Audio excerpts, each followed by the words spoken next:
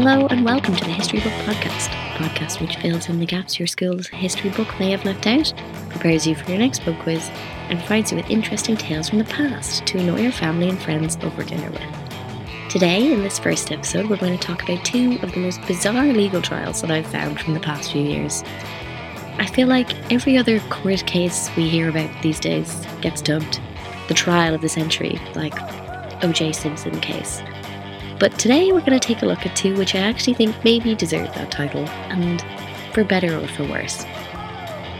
Both of these trials involve individuals who were subjected to huge amounts of media coverage, which I think is a large part of the story. This media coverage coloured the public opinion of the defendants and of the case. Maybe you've heard about these stories and maybe you haven't, but even if you haven't, I hope that you enjoy and that you take something away from this. The first case we're going to talk about is the McMartin Preschool abuse trial. Now this is, at its time, and I believe this is still true, the longest and most expensive criminal trial in American history. It lasted 7 years and cost over $15 billion, which now would be, with inflation, over $27 billion. In 1983, members of the McMartin family, who owned and operated a preschool in Manhattan Beach, California, were charged with hundreds of acts of sexual abuse of children in their care. This case unleashed nationwide hysteria about child abuse and Satanism in schools, with allegations that included teachers chopping up animals, clubbing a horse, sacrificing a baby in a church, making children drink blood, and even dressing up as witches and flying into the air. One report after another told of these horrific practices, and reading about it now makes you wonder how this case was ever taken as seriously as it was. To begin, I'm going to go over the timeline of the allegations and the case. In May 1983, Judy Johnson dropped off her 2-year-old son Billy for his first day at the McMartin Preschool in Manhattan Beach, California. 3 months later, in August 1983, Johnson called the police to report that her son had been molested at the preschool at the hands of Ray Buckey, who was 25 at the time. The charge was made after Johnson had taken her son to the doctor after finding a rash on his rectal area as well as a spot of blood in the same location.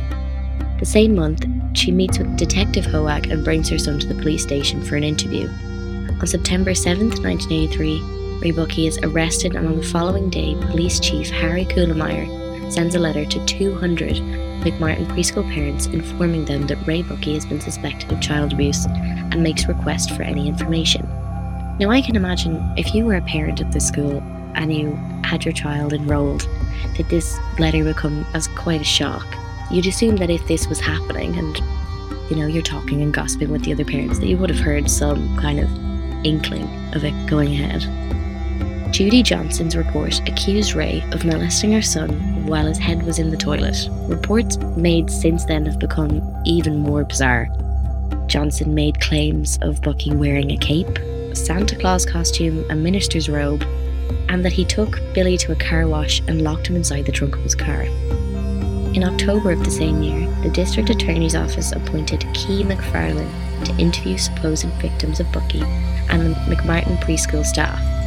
And in November, the Children's Institute interviewers, including McFarlane, began diagnosing former McMartin students of having been sexually abused, and by March of 1984, the count of abused students reached 360.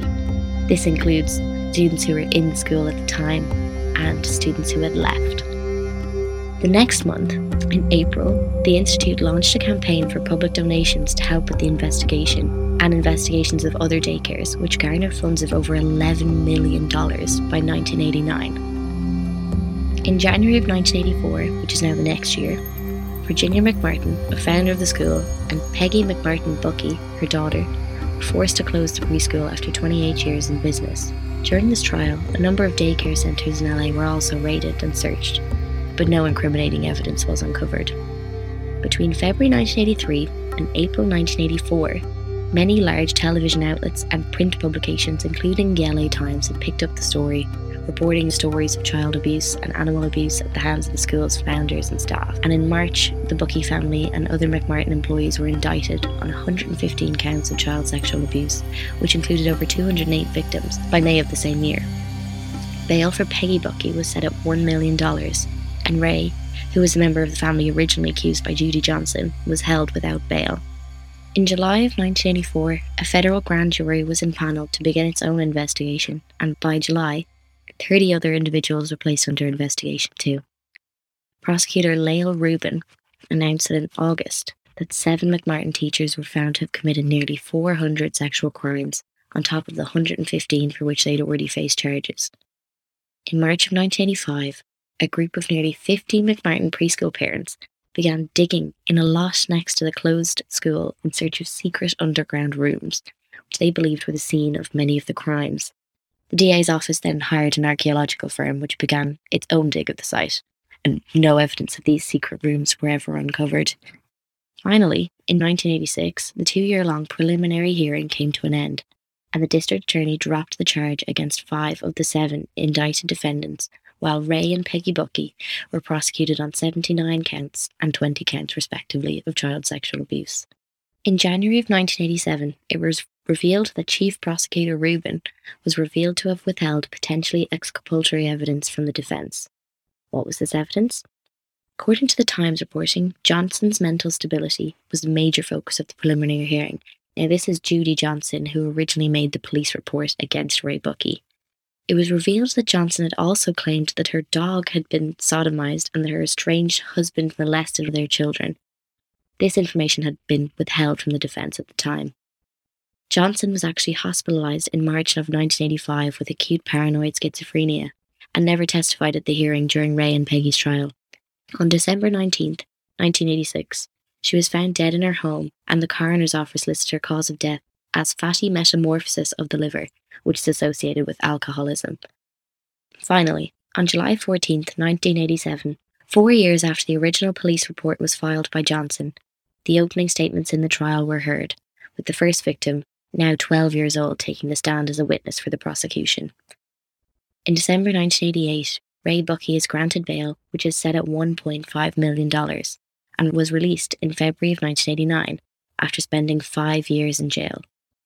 During the trial, both Peggy and Ray take to the stand in their own defences, and in July of 1990, the jury acquits Peggy Buckey of all counts and is hung with respect to Ray's verdict. 7 of the 12 jurors acquit him of all counts. However, this is not enough to free him, and the district attorney agrees to retry Ray Buckey on 8 counts involving 3 female victims. May I remind you that the preliminary hearing originally tried him on 79 counts and claimed to have uncovered 360 victims. After 7 years, in July of 1990, a verdict is reached in the second McMartin trial, where once again the jury is hung on all counts, but favours acquittal. This time, the district attorney, Ira Rayner, decides not to ask for a third trial of Ray Buckey. So that summarises the main points of the trial, with Ray Buckey being acquitted in 1990 of all counts. And then in 1991, the McMartin Preschool was actually demolished. So this case cost McMartin and Buckey families years of their lives, their business, which had been running without a hitch for nearly 30 years, their reputations, and ultimately it resulted in no guilty verdicts, which is what I find this case so interesting. It's the most expensive case and the longest case in all of US history, but nothing came from it, except for what happened in the media. It sparked a mass frenzy in the United States with other high-profile cases, such as the Kelly Michaels case in 1988 and many others. This case and the Kelly Michaels case sparked a huge wave of panic throughout the US of sexual abuse and Satanism and strange practices happening in schools, which reading this case now seems so bizarre that people would believe this. But at the time, with everything that was happening in the news and with people talking, you can kind of see how it got as big as it did, even though it does seem kind of crazy. We'd all like to think if we heard a story like this now that we wouldn't believe it. But if everyone in your circle is talking about it and major news outlets are all reporting it as if it is true and it's gospel, you'd be almost seen as wrong to not believe it. You'd be seen as, do you not care about your kids in preschool and kids in other schools? Do you not care about this happening? A belief which was widely held at the time was that children don't lie about such important matters. This took a huge hit, and in the McMartin case, many jurors actually found that leading questions from therapists steered impressionable children towards some of those horrific and bizarre allegations that we hear in this case. From reading transcripts of McFarlane's interviews with some of the alleged victims, today is quite shocking, and it does read as incredibly leading. For example, she asks about games that students played in class and appears to be attempting to try and convince the children that some of the make-believe games that they played actually happened and involve cameras and touching, when clearly the child doesn't know what she's referring to. Repeating, you can read in the statements, the child is saying, I don't know, it wasn't real, we were just playing. Since the time of these McMartin and Michael's case, studies have been done on the suggestibility of children. In the case of interviews, it's found that, understandably, children who are given false information about certain events often shape reports to be consistent with inaccurate beliefs about what happened through the use of leading questions and other implicit suggestive techniques. It's found that these strategies include the use of leading questions, repeated interviews, bribes or threats, and they do actually work. In 2005, one of the children involved in the case actually retracted their allegations of abuse as an adult, saying, Never did anyone do anything to me, and I never saw them doing anything. I said a lot of things that didn't happen. I lied. Anytime I would give them an answer that they didn't like, they would ask again and encourage me to give them an answer that they were looking for. I felt uncomfortable and a little ashamed that I was being dishonest, but at the same time, being the type of person I was, whatever my parents wanted me to do, I would do. So, the most expensive and time-consuming case in US court history resulted in nothing. No verdicts, no sentences, and has since been proven to largely be the result of hysteria and has caused a lot of hysteria since. That's what I find to be so interesting about this case. It has such a great impact, but actually no results.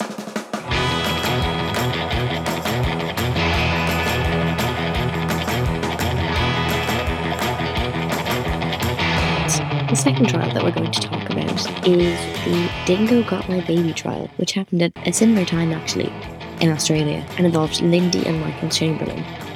On August 17th, 1980, at a campsite near Australia's famous Ayers Rock, a mother's cry came out of the dark. My God, the dingo's got my baby. Soon, the people of an entire continent were choosing sides in a debate over whether the cry heard that night actually marked an astonishing fatality caused by Australia's white dogs, or was rather a calculated and fanciful lie. In October of 1982, Lindsay Chamberlain was found guilty for the murder of her 10-week daughter, Aritzia. I'm now going to go over the timeline of the case.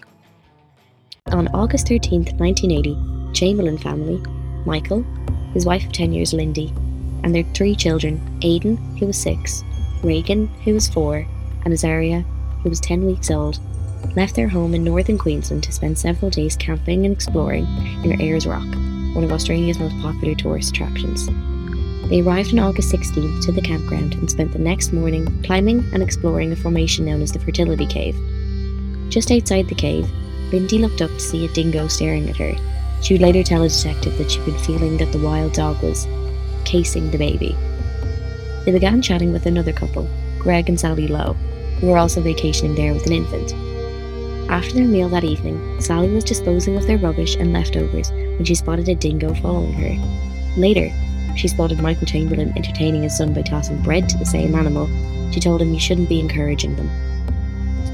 That evening, after putting the children to bed, Lindy was startled by a cry from the tent and went to investigate. She returned crying, my God, the dingo's got my baby." The group then called the police, and it was Frank Morris who was the first investigator to arrive. He shone a light across the floor of the Chamberlain tent, where he noticed blood on one of the rugs and saw paw prints that led away from the tent entrance, but faded as they hit a road.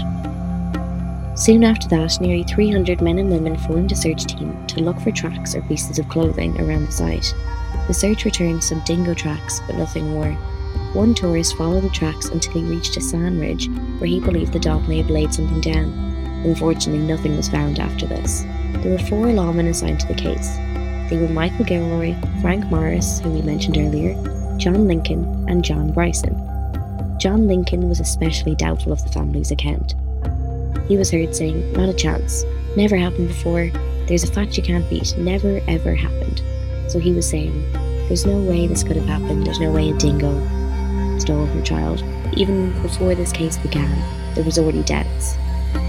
1 week after the disappearance, Polly Goodwin, a photographer, set out to Ayers Rock planning to photograph some wildflowers. While walking, Goodwin spotted shredded clothes resting near a boulder.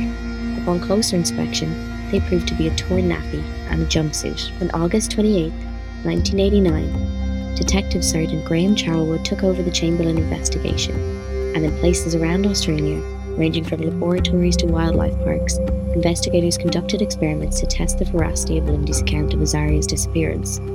Blood, vegetation, and hair samples found on Azaria's clothing were examined. Dead dingoes were shot in the Ayers Rock region and were dissected by veterinarians looking for either human bone or human protein. Tears in the fibres of Azaria's clothing were studied, and from these investigations, a case for murder began to form. Newspapers fueled suspicions that the Chamberlains killed their baby, possibly as a religious sacrifice. Stories reported rumours that the Chamberlains were somehow linked to the Jonestown mass suicide 2 years earlier, or that Azaria might have been killed to atone for the sins of the Seventh-day Adventist Church. These suspicions were fueled by the fact that Michael Chamberlain served as a minister at Mount Isa's Seventh-day Adventist Church, a denomination much misunderstood in Australia at the time. On October 1st, 1980 in Mount Isa, Charlwood conducted several hour-long separate interviews with Lindy and Michael Chamberlain. The interview was relatively friendly, but Lindy expressed repeated frustration with leaks to the press of forensic tests that seemed to cast doubt on the account of her events. On December 16, 1980, Ashley Mackney, the prosecutor for the Northern Territory, laid out the case attempting to prove the human intervention in the death of Aritzia Chamberlain. She stated that the evidence suggests that the clothes were planted in the location they were found, and show no signs of being removed by a dingo, instead showing signs of removal by a human, and added that the damage was inconsistent to what would have been done by an animal. By request of the coroner, Dennis Barrett, the prosecution provided their evidence, and he concluded that Lindsay and Michael Chamberlain were not in any degree whatsoever responsible for her death. Still, the number of oddities concerning Azaria's clothing convinced Barrett that the body of Azaria was taken from the possession of the dingo and disposed of by an unknown method, by a person or person's name unknown. In November of 1981, Chief Minister Everingham, as Attorney General for the Northern Territory, filed a motion to denounce the findings of the first inquest by Dennis Barrett, based on newly discovered evidence. This new evidence was discovered after a rigorous search of the family's home and car. What finally convinced the authorities to push for a second inquest was the presence of large quantities of blood in the Chamberlains' dismantled automobile. This second inquest into the death of Aritzia Chamberlain began on December 14, 1981, before Coroner Jerry P. Galvin. Des Sturgis was the barrister assisting the coroner, and he made clear from his questioning of the Chamberlains that it was his belief that Lindy Chamberlain took Azaria and murdered her in a yellow Tirana with a sharp instrument, probably a scissors. Many of the questions directed at the Chamberlains concerned the presence of blood in the family automobile. Sturgis called biologist Joy Cool to the stand, who testified that she found fetal blood beneath the passenger seat of the Tirana. James Cameron, a textile expert, claimed in his testimony that the tear found on Azaria's jumpsuit could hardly have come from a dingo, saying it's more consistent with scissors. Comparing the two inquisitions, a clear distinction can be made between the two. The first was about dingoes and the second was about blood. The blood evidence persuaded Galvin. He charged Lindy Chamberlain with murder and Michael as being an accessory after the fact. On September 13, 1982, Michael and a now pregnant Lindy were brought to trial. The prosecution's first witness was Sally Lowe, who we spoke about earlier, and she offered much more to the defence than the prosecution. Her testimonial described Lindy as being away from the campsite for only a few minutes, approximately 6 to 8. It was positive of hearing what she had described as a very serious cry coming from the baby inside the tent. She also described Lindy favourably as having a new mom glow. Other witnesses for the prosecution provided similar accounts, which helped the defence case. There were only a few who looked on the Chamberlains unfavourably, mainly stating that their attitudes and fatalistic ideals led them to thinking that their daughter was dead very quickly after her disappearance, quicker than most would come to that conclusion. These fatalistic ideals, we now realise, are due to their beliefs, the church that Michael and Lindy were involved in. It was just their way of processing what had happened. The tide began to turn when forensic experts took to the stand, giving evidence suggesting Azaria's clothes had been cut, not torn. Biologist Joy Cool showed her tests proving that the blood found on the dash support bracket in the Chamberlain's Tirana belonged to an infant. On October 13, the defence began, bringing both Lindy and Michael to the stand, with the cross-examination mainly accusing the couple of making up the story entirely. May I respectfully suggest to you that the whole dingo story is mere fantasy? Said Ian Barker for the prosecution. Other witnesses for the defence attested to the character of Lindy Chamberlain or recounted their encounters with dingoes in the vicinity. The defence saw Professor Barry Bodicher as one of its most important forensic experts. Bodicher attacked Joy Cool's conclusions that the Chamberlain car contained significant quantities of fecal blood. In complicated testimony that might have flown right over the heads of the jurors, Bodicher tried to explain why Cool's testing method might have produced false positives for fetal blood.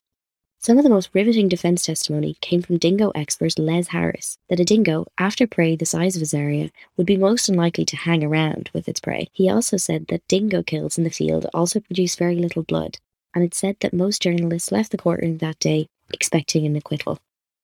However, on October 29th, the foreman of the Chamberlain jury announced its verdict. The jury found Lindy guilty of murder and Michael guilty of being an accessory after the fact. Lindy was charged to life in prison, but Michael's sentence was suspended. Results of the trial were mainly met with praise around the country, and though the jury did convict Lindy, it was later revealed that the jury was initially considered more divided than the verdict indicated, having been split 4 for conviction, 4 for acquittal, and 4 undecided. She was released on bail in 1983 after spending a year in prison. This did not last, and her appeal was rejected. However, outside the walls of Berrima Prison, where Lindy was expected to spend the remainder of her lifetime, news reports now cast doubt on the prosecution's evidence and helped to spur a Free Lindy movement. The most damning of the new reports showed that what was believed to be blood found inside the couple's car was actually paint emulsion. Still, a nationwide poll showed 52% of the country still believed her to be guilty. In 1986, an English hiker named David Brett would quite unintentionally succeed in gaining Lindy's release after so many before him had failed. He did so by falling off of Ayers Rock during an evening climb and unfortunately perishing. 8 days after his accident, Brett's body was discovered below, where he had lost his footing in an area of dingo layers. As the police scoured the area looking for missing bones that might have been carried off by dingoes, they discovered a once white jacket of a baby belonging to his area. On September 15th, 2 years later, in 1988, the Court of Criminal Appeals unanimously quashed all of the convictions against the couple. This story not only proves that what we think of as the most damaging type of evidence, forensic evidence, can actually be manipulated. It was found that the prosecution's biologist performed hundreds of tests on the paint emulsion in the car belonging to the Chamberlains to get a result which would show it to be found as blood. Of course, this is not always the case when forensics go wrong. Human error can occur and does in many cases. But just in the McMartin case, which proves the testimonies of children interviewed were manipulated, we cannot take it as gospel. For example, bite marks can be a controversial piece of forensics that are sometimes used in the courtroom. Like fingerprint analysis, bite marks are compared to a suspect's sample, and it's assumed that enough unique characteristics exist to set it apart from everyone else's. However, wrongful convictions have been made due to errors in examination of marks, just as they were in this case. It'll always come down to the decision of the jury to make the final verdict on a case.